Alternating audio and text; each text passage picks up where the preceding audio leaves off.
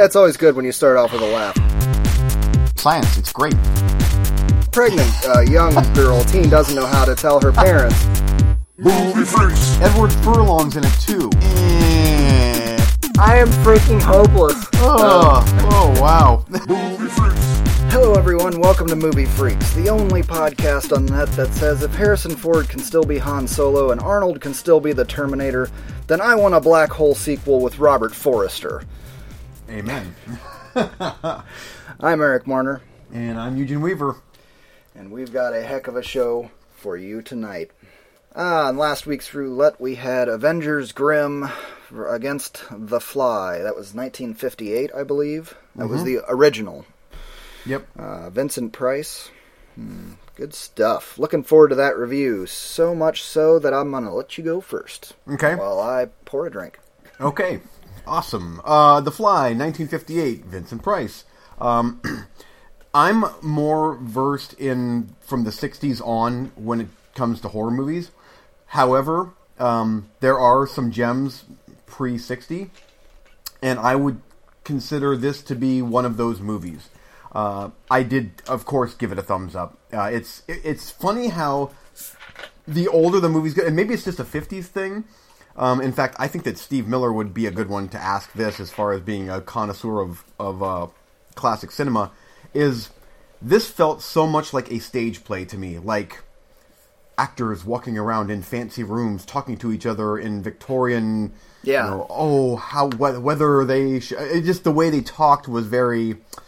Actors acting big, and yes. the women are beautiful, and just the way they act is so not how women act. Well, that's classic cinema, stage acting too. Yeah. But having said that, I will say, and David Cronenberg's version is way, way, way better, and it's a whole nother creature. No pun intended, but it's a whole nother thing. But there's the core story is still there. A scientist dabbles with things he shouldn't. Teleportation, things go wrong.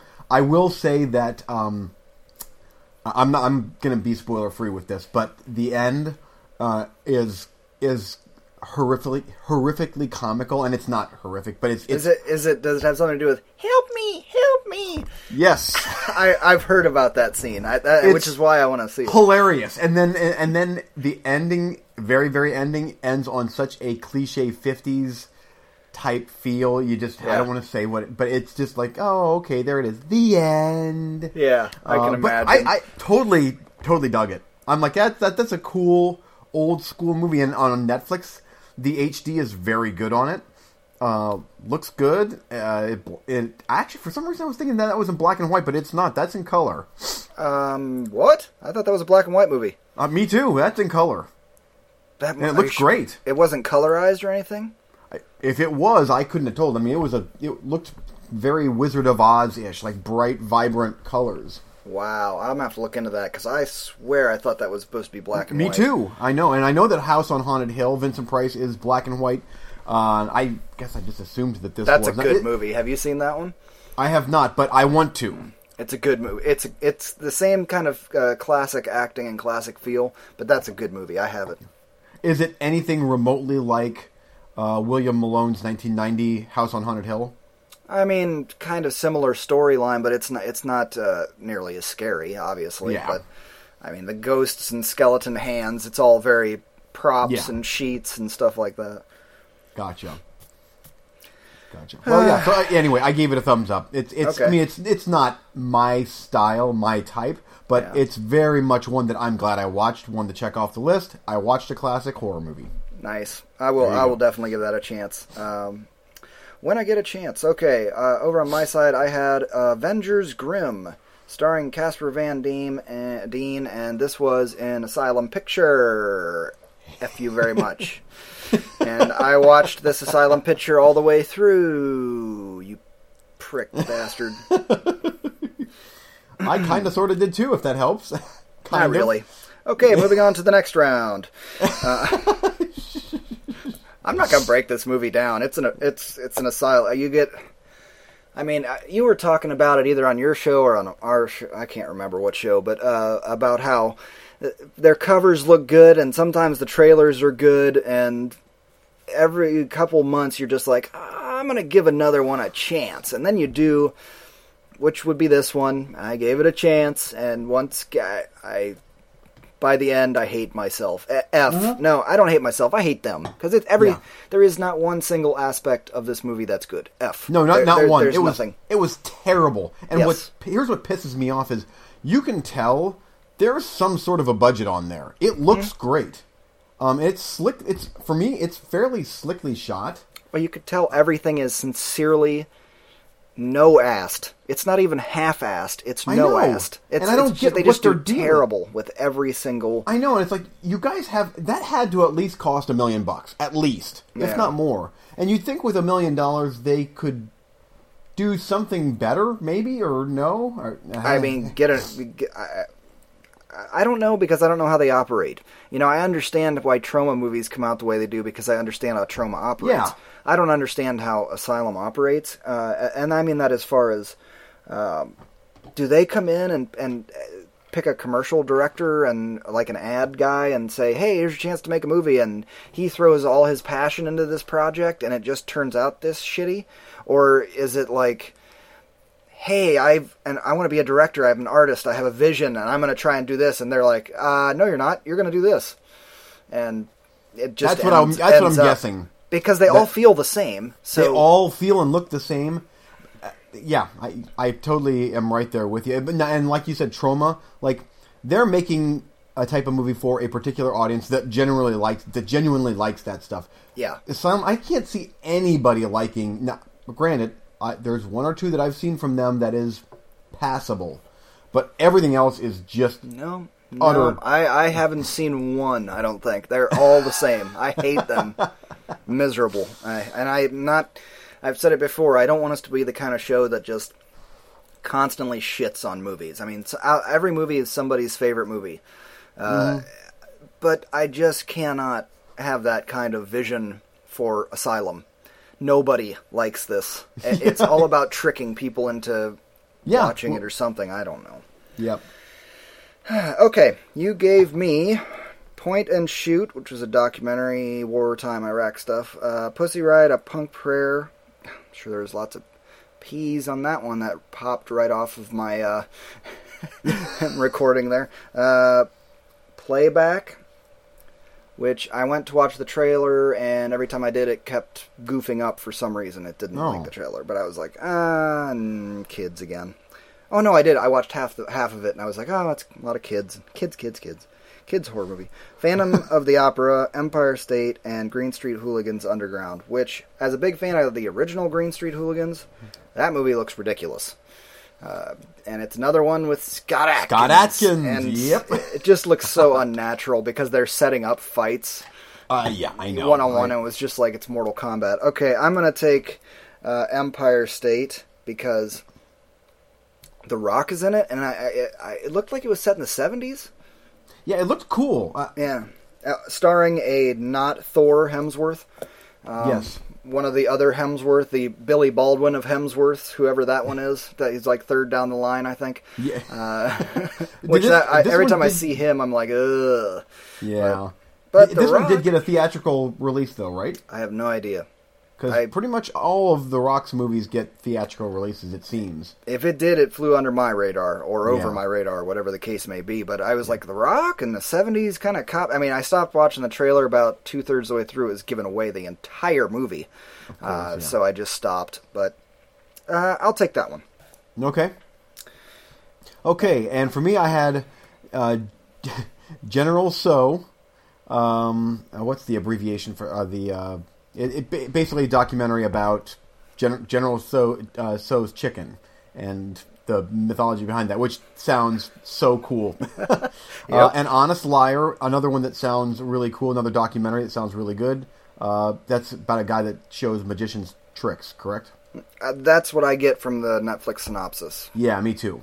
Hell is for Heroes, an old Steve McQueen movie. Yeah, World War II, Nazis, Steve McQueen. Yep. In Enemy Hands, 2004 William H. Macy movie. Is that old? I didn't know it was that old. Yeah, 2004, German U-boat type movie. Sounds really good. Faults, starring Mary Elizabeth Winstead. Winstead. That would be the long shot. Okay, yeah. I know nothing about that one. And Belphegor, which is a French horror movie set in the Louvre. Am I correct? Phantom of the Louvre. Yes. So I got to tell you, almost every single one of those I would like to watch. Especially the documentaries. I'm regardless of which one I pick, and I know which one I'm going to pick. I'm going to probably watch at least 3 out of all of these for the next show. Yeah. For the next podcast, and that would be General Tso's Chicken one. Yeah. Honest Liar, probably. Yeah. Anyway, I am going to take Faults though.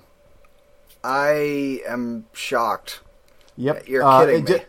Just with the 2 lead actors and the fact that it's with the subject matter, I'm like, yeah, I gotta check that out. I gotta check that one out. I mean, I thought the synopsis was great, but I also thought this is one that has of this group has the highest chance of being a complete pretentious mess. Yeah. Of, just art. I know. But when I read the synopsis and I saw the actors in it, I think and the guy in it, his name escapes me right now, but he was one of the victims in Fincher's Seven.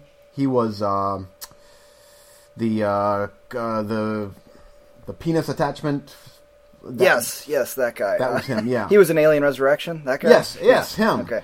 So it's those two, but she's maybe not an A-list actor, but she's good. And the synopsis is that he is trying to get her to escape the cult that she's in, and so I'm like, yep, I'm in. And I just watched The Sacrament not that long ago, so like, yeah, let's go for that. Although having said that, you're going to probably hear my review for General Tso in Enemy Hands. In Enemy Hands was probably number 2.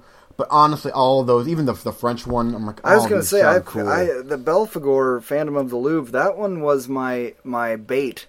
I really wanted you. I'm shocked you didn't take that one. I really wanted you to take that one. I've sat through 3 Asylum movies since our last podcast. 3 of them. You hate yourself, Eugene. There's counseling.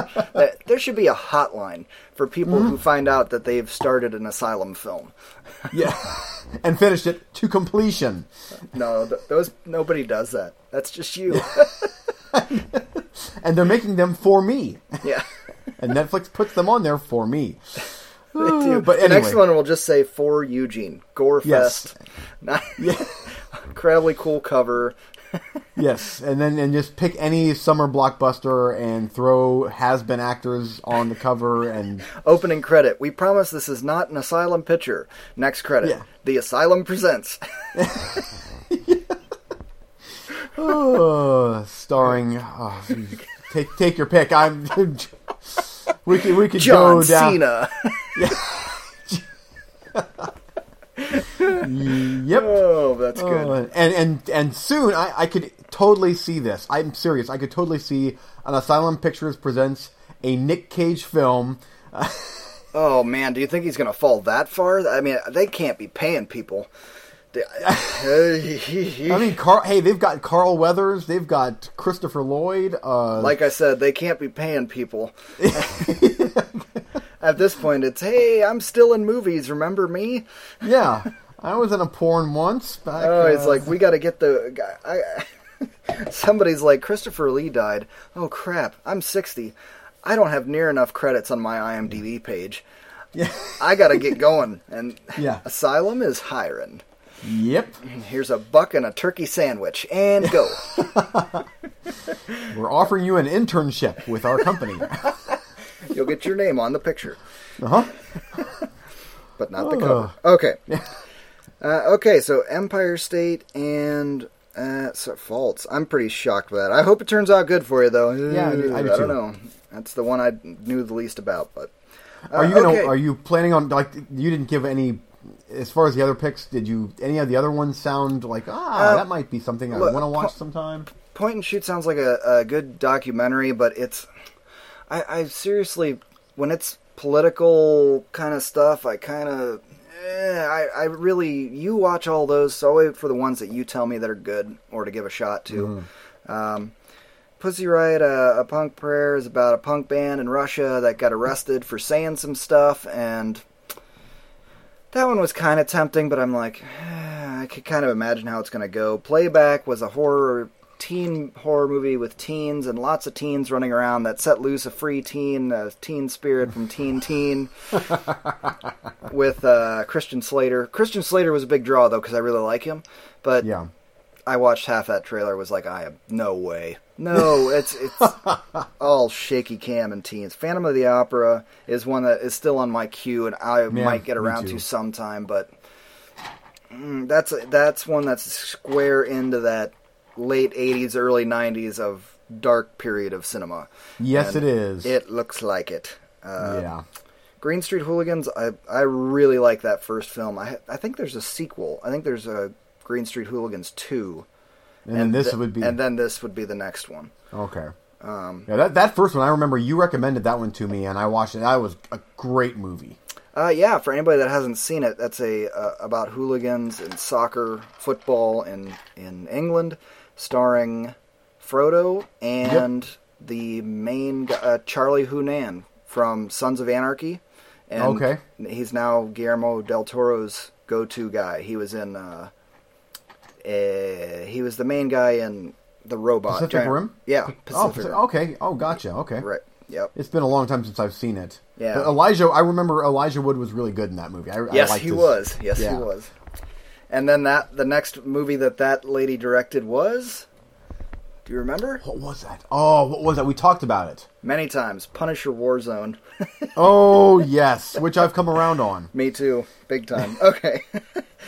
Derail. That's all right. Let's move on. We've had some great interactions with our fellow movie freaks on the Facebook page, and we're going to be addressing some of their requests and or questions, emails, what have you. But we're going to start off heading into what we're calling Missy's Corner, where we're going to talk about the most disturbing films we've ever seen in our entire lives. So don't blame us. If you go watch these movies, you're getting plenty of warning right now. Mm-hmm. You can't come back from watching some of these things. And if you are the type that's like, I'm tough, I can watch anything, these ones will put you to the limit. And I was going to have us both just compile like a top 10 the way we do with Director Spotlight and all that jazz, but especially after listening to your last couple episodes, I'd be like, me doing that would be a waste of all of our time. So I thought it would be more better use of the time to have you come up with the list, and I'll chime in on the ones that I've seen, because I've probably only seen a handful of them compared to you seeing every single one of them. Yeah, I definitely have my pick for the number one, the top dog, but other than that, so what do you have for us? What have you brought? Well, I'm going to start off by saying one movie that is not on this list that I watched that everybody is claiming is the worst thing ever, and that is a movie called A Serbian Film. I watched it, and I thought it sucked. I didn't see what the big deal was. Yeah, they were trying to shock you in the movie. I'm not even going to get into the storyline, but it's supposedly one of the most shocking movies ever, and I thought it was stupid. Whatever. I read some of the spoilers on that movie, and I said, yeah, that's nothing I ever need to see. It involves rape, a lot of rape stuff.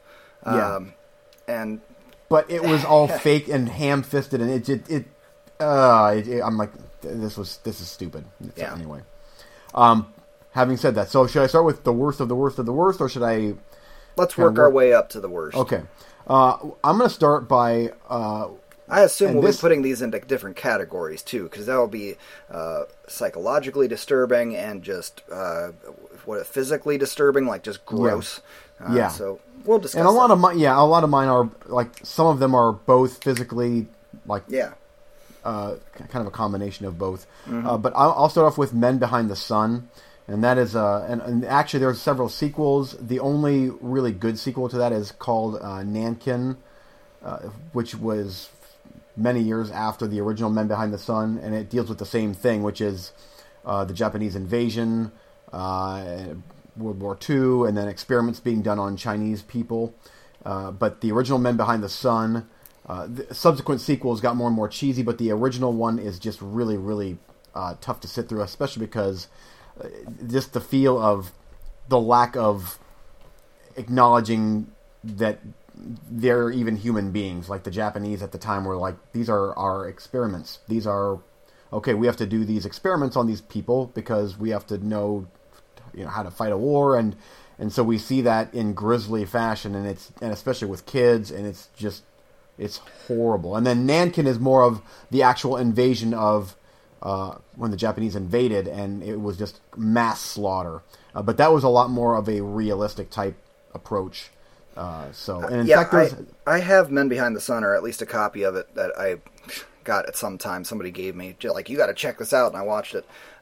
Do you have a year on that? I'm going off memory. I want to say that was late 70s, early 80s, somewhere in that ballpark. It's in the 80s. Okay. Well, I guess it's hard to tell because Asian, low budget, early 80s can very easily be mistaken for mid 70s. But 1988. 1988 was the first one. Yeah. I mean, assuming that I'm still thinking of the same one, it was dated enough for me that it didn't disturb me too bad. I totally get the feeling that you're talking about, where they're not treating people like people, and it's just a lot of torture and experiments. It kind of actually, in a weird way, reminded me of an Ilsa movie, except with no. Oh, I see what you're saying. With no sex, because I felt like the effects were pretty dated. They were like pulling the flesh off somebody's arms, and it was a skeleton hand and stuff, and you're enough that you could go, it's fake. Yep. No, I would agree with you there. But for some reason, something about it's true. It's based on real things that really happened. Yeah. Because I actually did some research then after I saw that for the first time, and I'm like, this shit is real. Like, this stuff, even though some of it it looked fake, it was, but just operations on living people, and it was, especially the kids, it was hardcore. Way, way more hardcore than something like that Serbian film, which deals with some kids too. Yeah. But whenever you throw kids into the mix, it just ups the disturbing level to me. I agree. Tapping into that innocence. So. Yeah, that's why. I mean, it's always and in your mainstream cinema, that's an easy mark for putting, for, like you said, up in the ante. And Spielberg does it all the time. Why do you think he always has little kids in peril in his movies? Yeah, every single one of them. Pretty much. And even John Carpenter's Assault on Precinct 13. With the little girl that's getting an ice cream cone and gets shot in the face. It's like, whoa, ow, man, come on. Yeah. Whoa, where did that come from? Yeah, right. So, anyway. Okay, so you want to go next? For me, next would be the... Oh, boy, I want to talk about this one here. That one's a little bit more hardcore. I'm going to hold off on that one. Human Centipede Part 2. Okay. And I've watched all three of these now. I watched the third one, and the third one was so hard to get through because it was so bad. And I think that the planets just aligned on Part 2 for some reason. Human Centipede Part 2, and even the first one's kind of disturbing, kind of. But something about Part 2, it's filmed in black and white. The main villain guy doesn't speak a word. It's just disgusting. It's so sickening, and I've watched it 2 times now. 2 times, and both times I'm like, that's hardcore. For some reason, that one there especially was extremely hardcore and brutal and mean, but that's more of a gore film. Right. I watched the first one, and I was not as disturbed as I thought it would be. I mean, there are parts that are really freaking gross, but the rest of it was a B movie so much that it didn't affect me. I know, me too. The gross stuff was gross, but that's about it. The sequel I watched about half of, and then I stopped it because I had to go do something else or go to bed or whatever, and I have never finished it. But so far I was really taken aback by how big a leap in quality there was from the first to the second one. It was so well made, and I don't even think I got to anything gross yet. I think I was only halfway through, but it was wow. I thought that was and what's unfortunate is that Tom Six, the director, he went on to he went completely out there with the third one to make it almost slapstick, and it does not work. So it's almost like a big budget trauma movie, seriously, and it does not work. It's gross, I guess, but it feels fake and just like, oh, you're trying too hard now. It truly felt I'm trying too hard, and I did not like it at all. So anyway, next. Next up, let me just check these off the list here. Next up is Irreversible. Oh shoot! I should hold off on that one. Yeah, for a little bit. what? Yeah, let's hold off on Irreversible for a little bit. Okay, Cannibal Holocaust, 1980. One of actually the first found footage movie. This is what started the found footage, not Blair Witch Project. Cannibal Holocaust started that fad, and it does it brilliantly. It works really, really, really well, and that thing still is pretty much as shocking today as it was back when it was made. Is this the one where they're killing the animals, the tortoise and stuff? Okay, I think I watched about half of this one at your house. I don't know if I watched the whole thing or not. And it was very disturbing, but it also was like truly a documentary kind of. It was, I don't know, they were killing the animals. Yeah, it was at a time when you could still legally do that on film. And it was in places in other countries where you could do that, and they were killing them and eating them, but at the same time, they're still freaking. You're seeing these tortoises get their legs cut off and de-shelled and guts ripped out and everything. Yeah, and then is this the same one that had the abortion? Yes, that's the one. Oh, that was horrible. That was one of the most horrific things I've ever seen. Is this the one too where the guy got called into court and almost went to jail for his rest of his life? Yes, Ruggero Deodato. Yeah. He had to prove that this was actually a movie and they weren't really killing people, which is a credit to the movie being what it is. I mean, he got called into court. He had to go to court and prove these actors are alive. And they had to come in and say, we're not dead. Yeah, so... That's interesting. But yes, and disgusting, weird, crazy film. It is. Yep, it is. Next up is the Manson family. And I don't believe you've seen this one. I have not. This one here is, well, it wouldn't be on this list if it wouldn't be as hardcore as it is. This one here is directed by, let me just pull this up here. It's 2003 by Jim Van Bieber. Of course. That makes sense. Oh, of course. Yes. This guy, and Jim Van Bieber, he's done, he's quite something. He made Deadbeat at Dawn, which I actually watched with you, Ned, and Greg at their place. What is it? That was his Deadbeat at Dawn. It was some gang movie from the 80s. And we were all like, oh, and then the end was just batshit crazy. But we watched it at Ned and Greg's. Oh, I believe you. I have no recollection. A lot of the times when you and me went out to their house, there's not a lot of recollection. Yeah. But this one here is the story of Charles Manson. And it is done in a haze of drugs and Pantera music. It's so weird and trippy and bizarre. He actually got Phil Anselmo to do the music on this thing. When was it made? What was it made? It was made in 2003. Oh wow, that recent.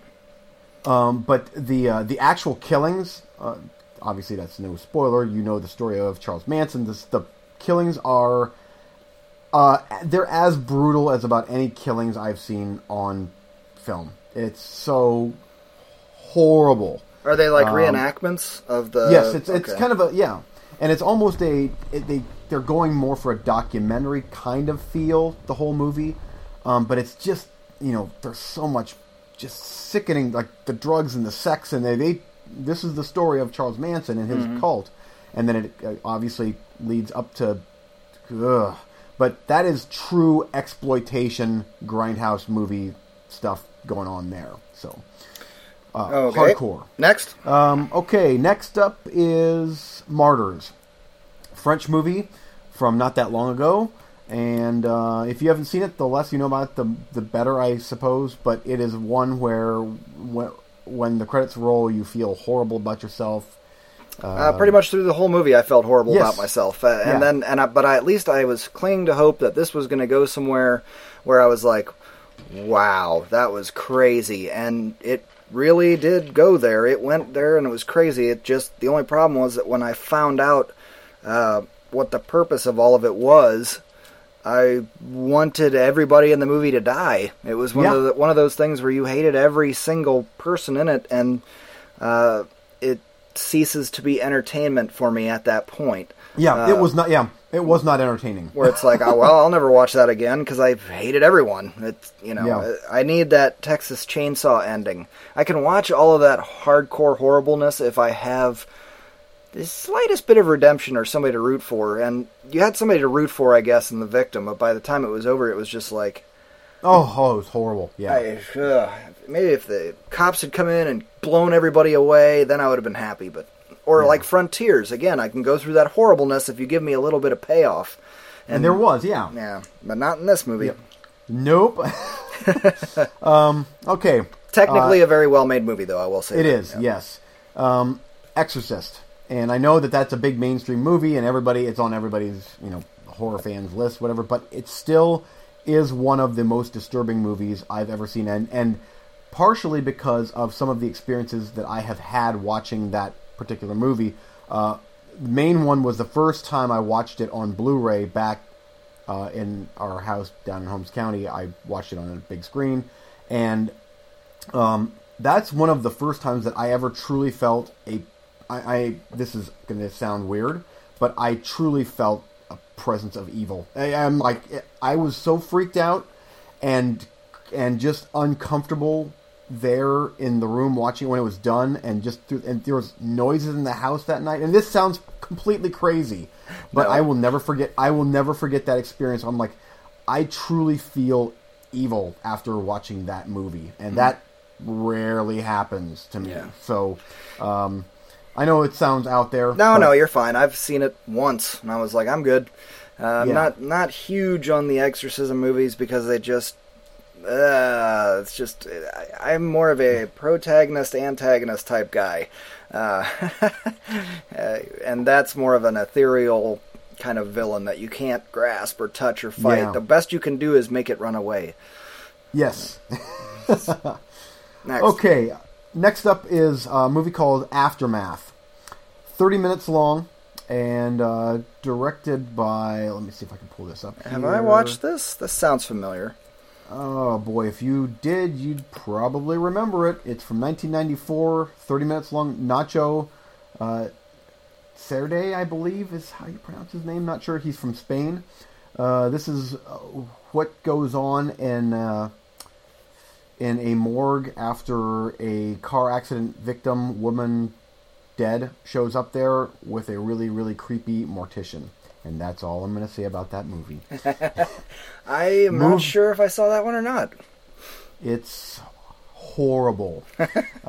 Okay, and next. And what makes it all the more horrible is how beautifully shot the movie is. The music and the cinematography and everything is so good and so top level that it makes it all the more horrific to me. Oh no, I completely understand it. That always does make it harder. Yeah. So anyway, next, I agree. Just a couple more. One called, and this one here you did watch. I made you watch this, and that is called "Love for Mother Only." I believe is "Love for Mother Only." I want to make sure I get that one right. It's a short film.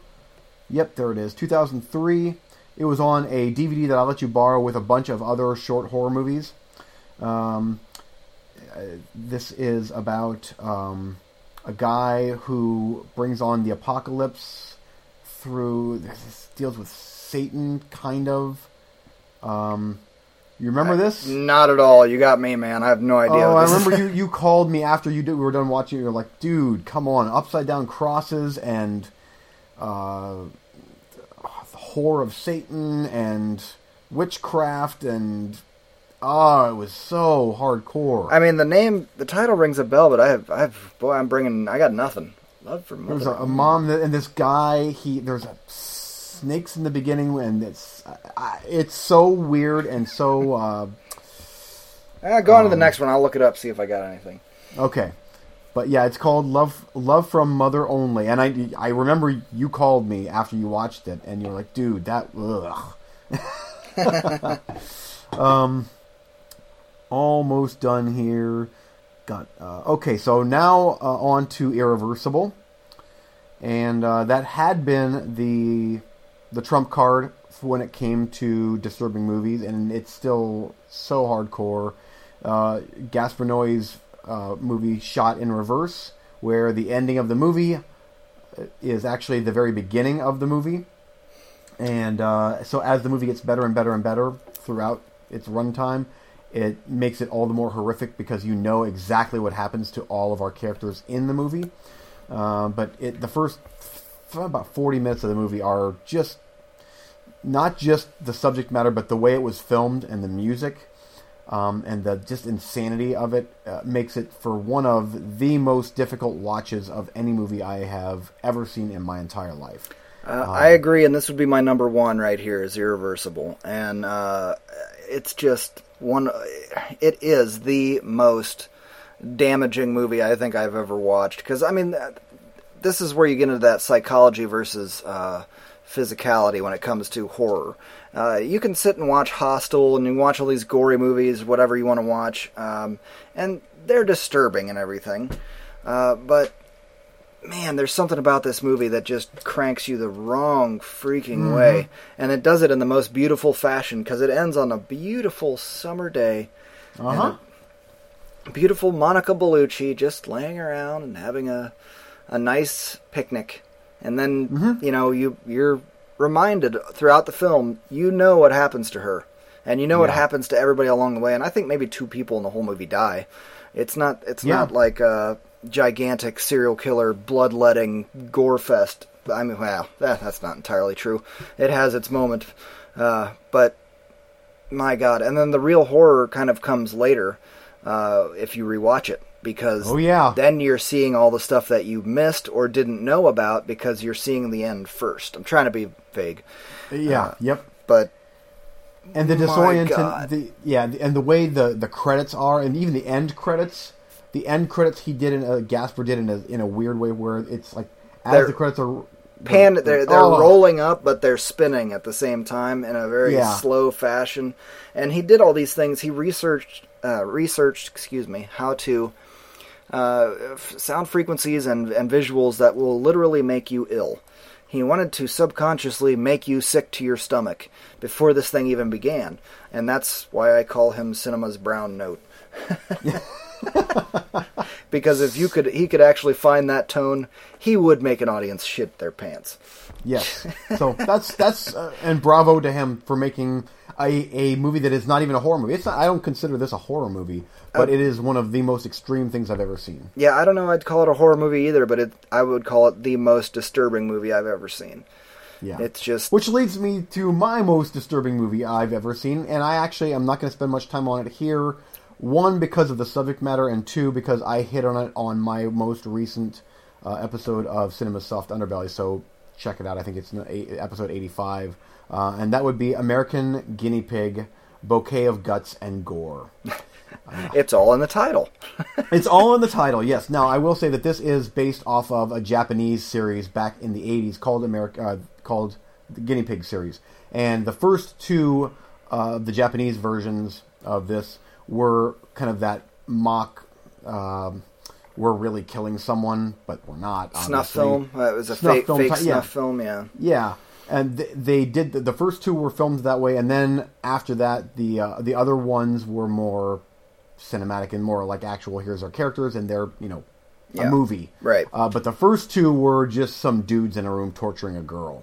And especially part 2 of the original series, Flower of Flesh and Blood, is still hardcore. However, this new one, American Guinea Pig, takes it up to a whole new level of complete and utter revulsion. This movie, I can take it pretty much. I can take almost anything in movies. This one here, I felt pretty bad about myself for watching this movie. It's that bad and horrific. But I will say this, credit is given here for the filmmakers, the director. They succeeded in exactly what they set out to do. It's not like this is a poor movie, poorly made movie. Everything that's on screen is there for a reason. So it's supposed to look like Super 8 film and VHS camcorders set up in a room, and these guys in goat masks are eviscerating 2 women on a table for 73 minutes. And I'm not going to say anything more about the movie because you can listen to my show, and even then I'm fairly vague because I really would feel bad about myself if I would get people to watch it. Yeah, because that's how most of these. That's how most of these movies are. Like, I get people a lot of times that tell me, "What's the most disturbing thing you ever seen?" Because I'm hardcore and I watch that stuff, and Irreversible, but don't watch it. Oh, I'm gonna watch it, and then they watch it and they talk to me and they're like, "What the hell, dude?" And they're like, "I'm damaged for life. I can't watch things, and nothing bothers me after this." I'm like, well, and that kind of goes for this whole section. Yeah. And I've seen half these, roughly, and you've seen them all. But I'll tell you, if you watch even half this list, and you're a horror fan, you will not look at movies, the horror movies that are coming out these days. You don't look at them as hardcore. They're nothing. I watched a few trailers the other day, and I was just like, that's crap. It's nothing. That'll be terrible. It's teens running around. It's, no. Yeah. That's not going to be anything, Not that I'm looking for the most hardcore, disturbing, horrible thing to watch, but at the same time, once you watch kind of a few of these things, you can't go back to the Screams and yeah, I know. You can't, Wes Craven. I mean, some of them you can, but they're like, oh, that's cute. It's not disturbing anymore. Yeah, I agree. And I'm not sure. Does that make us jaded or burned out on? I don't know. Maybe we should. I would say jaded. This shit. Yeah. Well, after that American Guinea Pig, I'm like, I need a break from the super hardcore type. Like that was pushing the limits there for me, because I'm like, oh man, I feel horrible. Oh. And see, I know you enjoy pushing the limits, and I just like hearing about you doing it, because I'll look at some of that stuff and I'm like, I'm good, I'm all right, I'm happy, I'm gonna watch something else. Yeah, but then you saw the cover of this American Guinea Pig movie, and then I told you the very, very ending of the movie. So, is there any chance you'll ever watch it? No, nope. None. I don't need to. I'm good.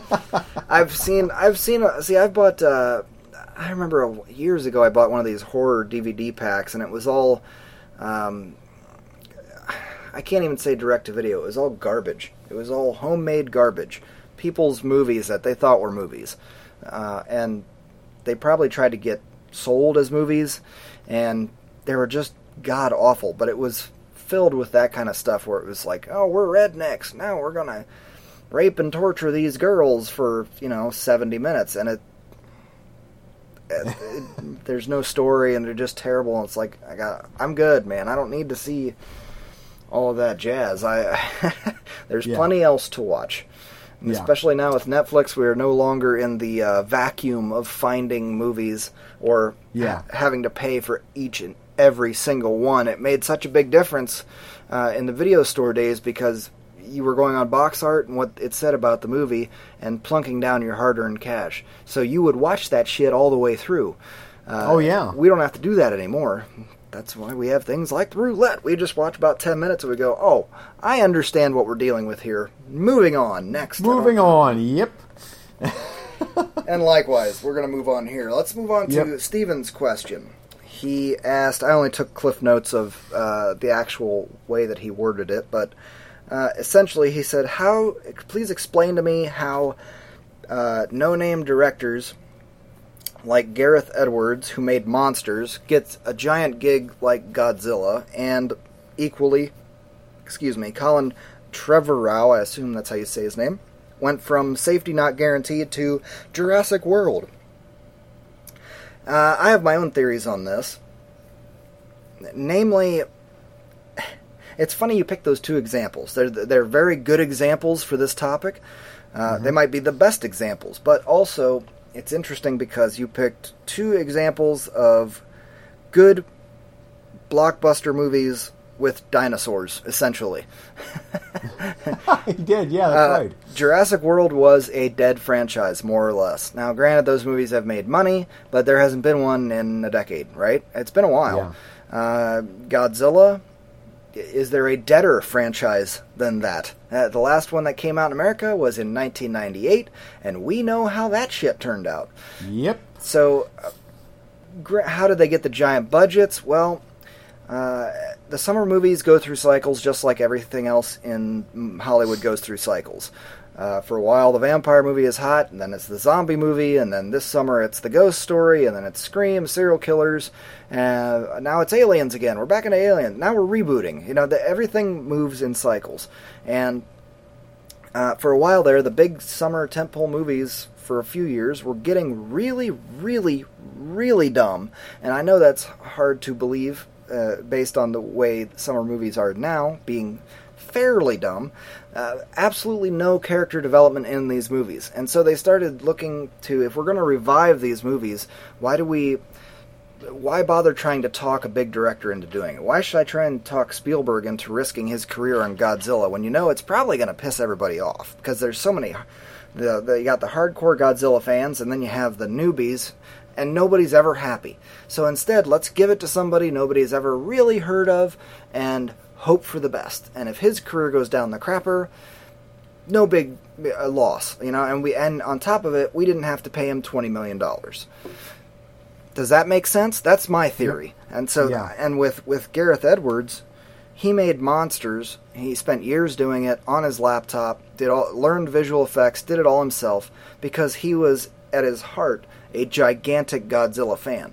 So, go watch Godzilla. Is it a good movie? You're damn right it's a good movie, because he loves Godzilla, he knows what works in a Godzilla movie, and he does not forget the character development, which is a big, important deal, and that's something that independent filmmakers generally know a lot more about, or because that's all they have to work with. They don't have $200 million to make giant creatures. So they got to focus on making a great story and great character development. Same goes for Colin Trevorrow. I haven't seen Safety Not Guaranteed, but it looks like that same type of movie, and it looks like a good movie. I just haven't got around to it. But you give him Jurassic World. How much are you risking? It's a dead franchise. Jurassic Park 3 generally didn't get good reviews. I mean, Ty didn't like it. For shit's sake. I mean, that's a dead frickin' franchise. If Ty doesn't like it, it's a dinosaur movie, it's dead. It's done. So even though that thing made money, it didn't get a lot of great reviews. And you wait a decade, and now it's time to try and revive it, give it a second chance. I would say that was more of a long shot than Godzilla, because Godzilla was deader than dead. That had no good reviews. Jurassic World did, and the series did. And it's not so old that people could slough off what's come before. Yeah. And you know what? I like Jurassic World. I understand all of Steven's complaints, and I agree those complaints are there, and I can't argue with those. That's fine. It worked for me. It wasn't as good as the others, but it was definitely better than 2 and 3. In my opinion. And I had fun with it, even though it was kind of just a dumb summer movie. Anyway, what do you think? I would agree with pretty much everything you said there. I also think that some of the reasons why these directors are picked are because they are really good at character pieces. Like Monsters, I watched that, and most of that movie is dialogue driven, and relationships and character development, and sometimes that's what these movies need instead of just big dumb fun. Let's get a director that knows how to create good chemistry with our actors. And especially, I think Godzilla did it better than Jurassic World did. Definitely. With really good acting. But having said that, I think that's one of the reasons why sometimes these types of directors are picked, is that they've done smaller movies that are more character driven versus what's the guy's name? Red Dragon director. Brett Ratner. Brett Ratner. I still am amazed that, and while I will say Red Dragon is good, his best movie, his movies are all generic cookie cutter summer movies, and he just seems like a gun for hire. Totally, and that's why he keeps getting. You've asked me before, why does Brett Ratner keep getting jobs? Because he doesn't argue. In my opinion, he probably doesn't argue with studio heads. They say, well, why don't we do this? Or why doesn't the main character have a dog? Or why don't we make that guy wear an eye patch? And he goes, good idea. Clocks out at 5 o'clock and goes home. Yeah. That's not what a passionate artist, director, writer, anything does. They are there 15, 18 hours a day. They're saying, well, why doesn't he have a dog? Because that's a stupid idea. and he's not going to have a dog. And the guy says, oh, I really want a dog. And your Brett Ratner types go, maybe a dog. Your artists go, no. If you put a dog in this thing, I will walk off the set. Again, totally my opinion, not based in any sort of fact or even rumor. And see, when you for every Brett Ratner that you have, you also have that says, okay, fine, whatever. Yeah. You also have a David Fincher that says, no, I'm going to fight you every step of the way. And even though it was a train wreck of a production, Alien 3 is still a great movie in my opinion. And because of that, look what David Fincher is today. It is, but he did not compromise. All of his movies after that, he still has had to fight all of the way, except for maybe the last 3. And that's just ridiculous. But at the same time, he's an artist. He's got the studio heads going, it's too dark. People don't want to see this, and they don't want to do that. And he's like, I don't care. This is my art. I'm going to do it the way I want to do it. And a lot of times they've made money. He's had a couple that I'm not sure if he's had any flat out bombs, but at worst they break even. Maybe, I don't know. We'd have to look at that. Fincher is definitely on deck for our director spotlight. But it is directors like that they pull up. Alien 3, that's another fine example, where they pulled up a guy who's doing music videos because he's expendable. How are you going to follow up Alien and Aliens?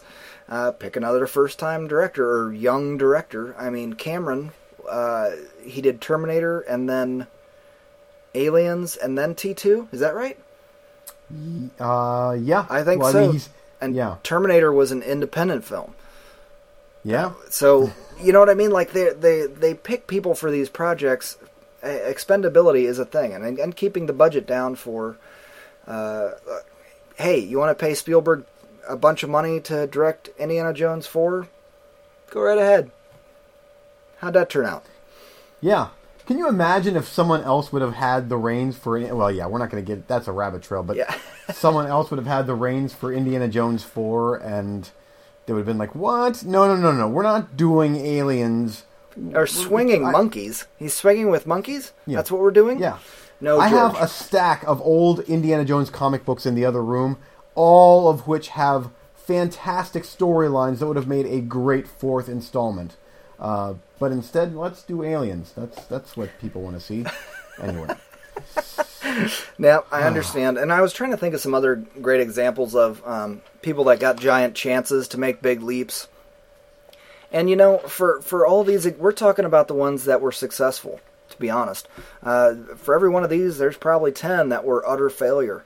Even probably, I'm sure there are people that got their big shot with their, a second movie, and it was a huge budget, and they bombed, and then... or managed to crawl their way back up, man. But once you take that big leap and bomb right off the bat, they dump you down to movie jail. And you got to work your way back up from the indies. And I'm sure that if somebody would go do a little more research, we could find out about directors that have taken that path. But, I got I got this question like 2 hours ago. So I wasn't going to be scouring the net until then. Anything else you want to add on this topic? I don't think so. The only other thing that I would want to say is bring up something like Quentin Tarantino, who has never made a bad movie in his life.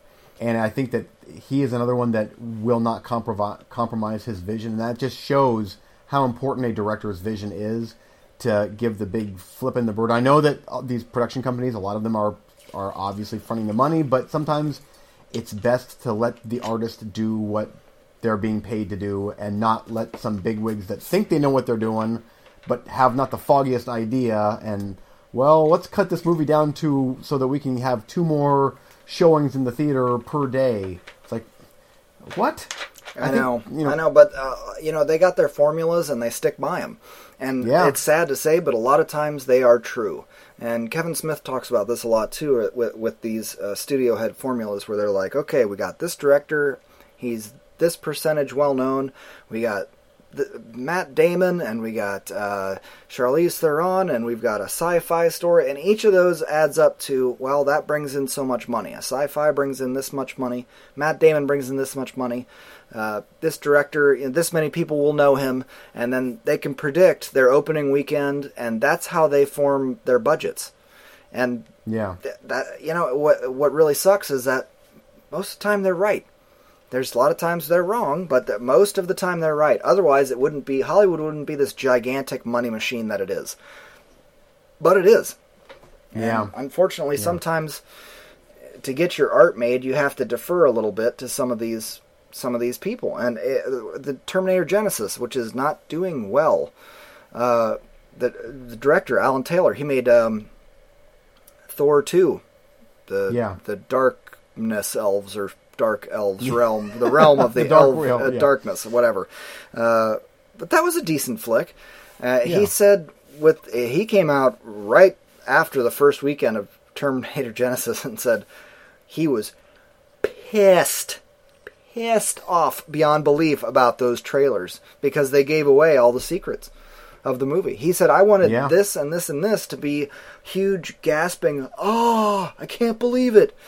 And he was like, there it is, right in the second trailer. And he's like, how am I supposed to make a movie like this? How am I supposed to keep anything under wraps when the studio is giving it away? And he had fights with the studio, and he's made some statements recently that I was like, oh, you poor guy, I like you still. Anyway. Yeah. But anyway, well, you're going to have that, the studio interference. That's why it's to create your art in this medium, you have to fight with people who are paying for it, and that sucks, but that's the reality of the situation. Yeah. That's why we are fortunate to live in this time where it's getting cheaper and cheaper to make your own home movies, and people can just start doing it on their own. Yeah, that's true. Yep. Okay. Speaking of reasons why I haven't got a lot of recently watched, writing movies. And let's move on to recently watched. Yeah. I'm going to let you go first because I guarantee I've talked more than you in the last 10 minutes, and I have the least amount to watch because I've been so busy working on script stuff. Go ahead. Yeah, no, I got it. I'm going to just real quick get this one out of the way because I just got done watching this before the podcast, and I posted it on Facebook on Movie Freaks, and that is Dude Bro Party Massacre Part 3. And if that is not the coolest title ever... Wait a minute. It's part 3? I thought it was just... It's called Part 3. But there is no parts 1 and 2. Okay, because I didn't see the Part 3. I just thought it was Dude Bro Party Massacre. No, it's Dude Bro Party Massacre Part 3. But there is no 1 and 2. No. Okay, I like that even better. Although in the beginning they make reference to parts 1 and 2. But yeah, flashback. This whole thing is... there is so much brilliance in this, and here's its kiss of death. It's an hour and 40 minutes long, and it should be 75 minutes long. And you and I have talked about this. Ad nauseum, we have talked about this. Yes, it's like, this is a throwback 80s Slumber VHS. Party Massacre. Yeah, it is, yeah. And by the way, Slumber Party Massacre, 75 minutes long. Mm-hmm. I've seen that movie numerous times. Those types of movies are 70, 75 minutes, 80 minutes long. And this one here is an hour and 40. And I'm like, there's so much stuff that you could have cut out, and this would have been great. Yeah. As it is, it's watchable. It's got some hilarious parts. It's gory. And they do the whole, like, it's like you're watching a VHS tape to where all of a sudden commercials start, and then you can tell someone paused to erase the commercials. That's brilliant. And then it comes back, and they have the, welcome back to late night TV, and it's great. And the music is great, and there's a lot of funny stuff in it, but that runtime is just its kiss of death. Yeah, it's too long for a spoof. Yeah, it is. This is a complete spoof. But anyway, but the title is impossibly cool. I mean, Dude Bro Party Massacre Part 3, and there is very, very, very much gay undertones in the movie, which is another... No, it's gonna be a big gay episode real soon here. I thought about starting off with a couple of real big gay openers, but I didn't really like anything I was thinking up.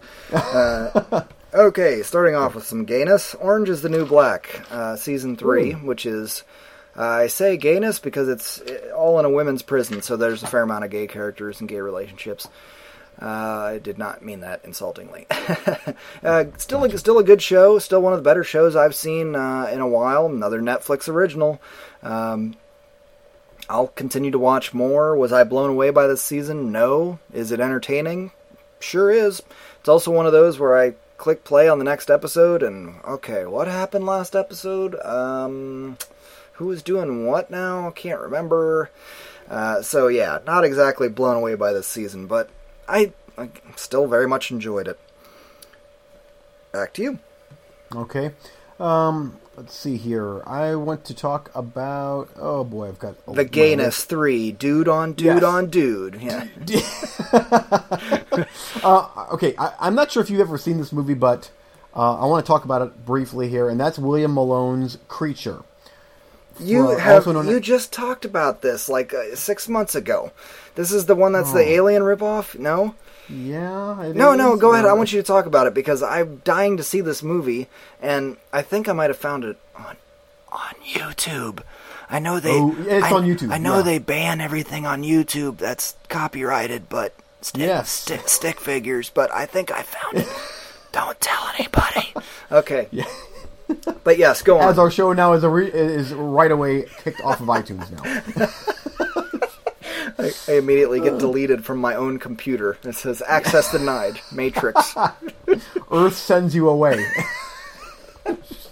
This bursts into flames, and I get kicked off of whatever the hell I was filming on, this new Periscope. Periscope just... Account deleted. And it's like, I filmed my dog. I don't know what the problem. Credit cards declined. Don't even have didn't even put one in. It's like, nope, decline. No, okay. But still, yeah. Creature, 1985. William Malone directed it.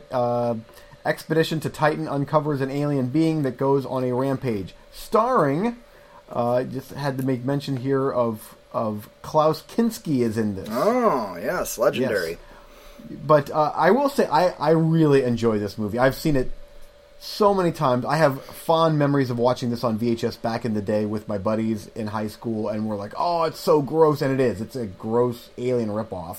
But it actually, my biggest gripe about this, I gave it 3 stars, and I think that a proper Blu-ray remaster in original aspect ratio, because it's all that's been available is full screen. I hate that. Like the Highlander prison movie, Fortress. Not too long ago, friggin' year ago. I still haven't watched it yet, but the Blu-ray of Fortress, and it's widescreen. I've only ever been able to find that in full screen, so I'm like dying to see what this looks like. Anyway. Yeah, and that's the same here. Is watching this, and it's like there's some cool space shots, and you can just tell that so much is lost because of the full screen, and it really is. As far as alien ripoffs go, and that's all this is an alien ripoff. It's an entertaining movie. It really is. But it's edited. It's been edited since it was released, and it's in full screen. And the director, William Malone, actually was ready to release this. He has a remastered HD full or widescreen uncut version of it. And whoever was going to release it at the time, they decided, nope, we're not going to release it. And so now it's gone. But the copy does exist somewhere. It exists. He owns it. But so I'm holding out hope that eventually he sells it to one of these great labels that are releasing all these cool, more obscure movies, because it's so up your alley. Everything about it is like, oh, this is Eric Martin. I've been wanting to watch it so bad, but we need to mount a movie like, what was that one where the kids are going to go watch, they break into Skywalker's Fanboys. Fanboys, yes. So they can watch episode 1 before their friend dies of cancer. We need to do that with Creature. Just tell them our friend is dying of cancer. He's not really. We just really want to watch the HD widescreen version, uncut version of Creature. And it sucks that Alien was such a ripoff of Creature. Come on, Will. Yeah, come on, Willie. Let's go. Oh, but and by the way, he's the director of House on Haunted Hill, the remake. So, yeah, the remake. Yeah, this is one that I really want to watch. I just haven't got around to it, but I'm gonna try and remedy that this week if I can. Okay, next up for me, The Drop. I got this from the library. Yeah. It stars Bane and a soprano and the girl with the dragon tattoo.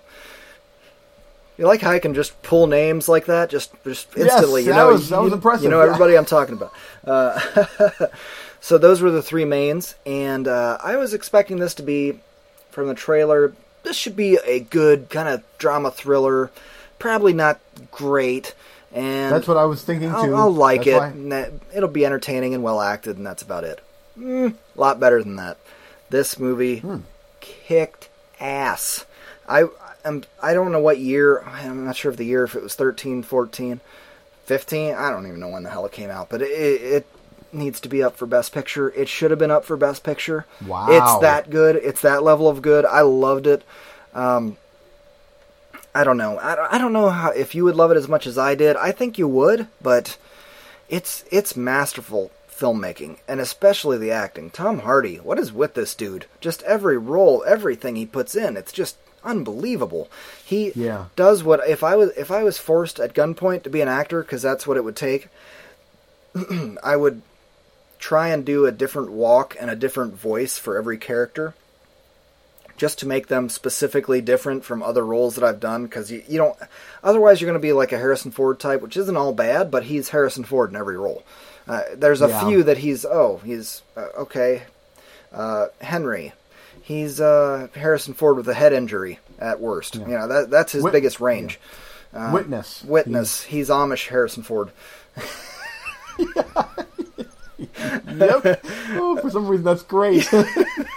But and I love Harrison Ford, but I mean, come on, it's Harrison Ford. Yeah. Same with Stallone. I mean, your action guys, it's the same story. Yeah. But with Tom Hardy, I mean, the role, the character that he creates here, it's really ingenious.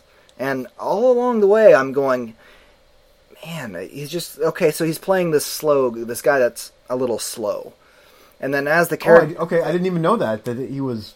And as the character develops, you're realizing you go, I'm not sure if he is slow. Is he slow? Again, Marion Max has totally screwed me up, because I think everybody has Asperger's now. Oh. So I'm questioning, is he have Asperger's? Is he one of those? I don't know that he does. And I don't want to give away anything else about the movie, but you need to watch this one with the priority that it's a Best Picture nominee, because that's going to be quickly watched. Yeah, it is that good, and it's kind of a slower paced film, but his performance it's mind boggling. I couldn't take my eyes off him. Anytime that he was on the screen, I was like, just talk more, because he has such a unique New York, Boston kind of mixed accent, and he just kills it. He just kills it. James Gandolfini is great as always, but again, he's playing against his typecast, which is gangster mob guy, whatever. It was fantastic. Huge awesome. marks. Oh, easy, I can't wait to watch easy 9 here. Easy. Yeah, and I believe that Steve liked this as well on Cinema Sidekicks. Yes, he did. Very much so. Okay. I'll definitely check that out as soon as I can. Next, go ahead. On the other end of the spectrum, complete other end, I'm going with 1990, The Bronx Warriors. Speaking of Oscar winners. Yes, directed by Enzo G. Castellari. I love that you have to say who directed it. It's like, because we're all going to go, oh, good old Enzo. Yeah, well, I figured if I'd say his name, you'd be like, oh, him. Oh, Enzo, obviously. He directed such classics as The Bronx Warriors. This is where I need to have a sound bar where I can just go, crickets. Chirp, chirp. Yes, tell us, Bronx Warriors. Okay, looks awesome. So I've heard a lot about it. Please. I'm being serious now. I actually have. I just haven't seen it. It's a blast. And this is part one of a 3-movie series that this guy directed of post-apocalyptic, kind of Mad Max, kind of Escape from New York feel, but Italians, low budget, exploitation type. And it's everything that I love about old school cinema is here. This is the least of the 3. Each one gets progressively better. In post-apocalyptic New York City, a policeman infiltrates the Bronx, which has become a battleground for several murderous street gangs. Fred Williamson is in this. But here's all you need to know about how cool this movie is 2 rival gangs meet up somewhere in New York, and this is filmed in New York. And the scene is tense, and obviously this is cheesy. I mean, everybody looks They look the farthest thing from scary. I mean, they look like an 80s hair metal band. Everybody looks like 80s hair metal. Yeah. Well, it was the 80s. Everybody thought that was badass. Yeah. But here's what makes this scene so great is it's supposed to be a tense scene, and there's a guy in the corner of this big parking lot by the river in New York, and the guy there's this little tiny drum set, and he's for the entire scene, and I'm like, this is the soundtrack that's like tense, and it's a kind of a tense drum beat, but I'm like, there's a gang member playing the drums for us, the viewer, and everybody there to be tense and to create. It's the Sharks. So it's the great. Sharks in West Side Story. They come out and they're like, yes, yeah. But I'm like, are you what? Pants off, dance off. All right. What's the drummer doing in the background there? And the entire gang battle was over a case of Aquanet. Yes. Oh, the hair is long and curly in this movie, and there's lots of black leather and shirtless dudes and. Oh, that'll be in the next opening I come up with. The hair is long and curly in this movie. Movie freaks. Oh, ouch! You can bet on it. That's great. Back to you. Okay, I'm going to give you 1.5 gay reviews and I'll be done. Okay. I'll let you do one more and then we'll wrap it up. Okay. First up, Sense8, Season 1. The Wachowski siblings got to make a Netflix show. And a lot of, I don't want to say controversial, more like mixed reviews on this one. Obviously, I'm going to watch it because I'm a big fan. And, gotta say, freaking loved it. A lot of people, I'm kind of torn the more I think about it. Is it posturing to put across an agenda? That's what a lot of people would say, maybe, or maybe 50% of the United States would say. I didn't really feel that way. I kept coming back to, you know what? There's gay people and there's transgender people, and get over it. They're going to be there's nothing wrong with them being characters in a movie. And it's not like they're sitting here going, it's not 12 episodes of a pride parade going and politicking, you know? It was very well written in that it was just, that's a gay character, the end. That's a trans character, get over it. I guess there was one scene where these people are all kind of interconnected in their mind. It's so complicated to explain what's going on in the show. I'm not even going to bother trying. Just watch the show. It sounds great, by the way. It's fantastic science fiction. I really dug it. But there's one part where, they feel what the others feel. So that somebody gets horny and everybody starts hooking up with their lovers, and they're all in different countries. And from their mind's eye, they're all together kind of at the same time. So there's kind of a big orgy scene, a lot of gay dude-on-dude stuff going on. You know what? There's been how many years of cinema of the objectification of women? Solely, no men whatsoever. I'm not one of those people that gets furiously offended if I see a pecker on screen. I don't desire to see it because I'm a straight male, but if one pops up, I'm like, okay, whatever. It does not faze me in the least. Yeah, me too. I understand why some people don't like it, or it makes them feel uncomfortable, I guess. I don't know. It doesn't me, though. There was nothing that really made me feel uncomfortable in this show. And it felt like a long movie. I almost called it a movie there. It felt like a movie in 12 parts. And I'll see this. I'll tell you, halfway through, I'm going, I kind of want a little more to be happening. Not that it was boring or slow or anything like that, but there's so much character developing to do along the way that they have to do that for the first half. You have to have that for the incredible, awesome payoff of the second half, where everybody starts getting the abilities of everybody else. It almost becomes the Matrix in the second half, like a real-world Matrix. And, it was great. I loved it. I was mad that it was over. I expect a season of a show to be 13 episodes. This was 12.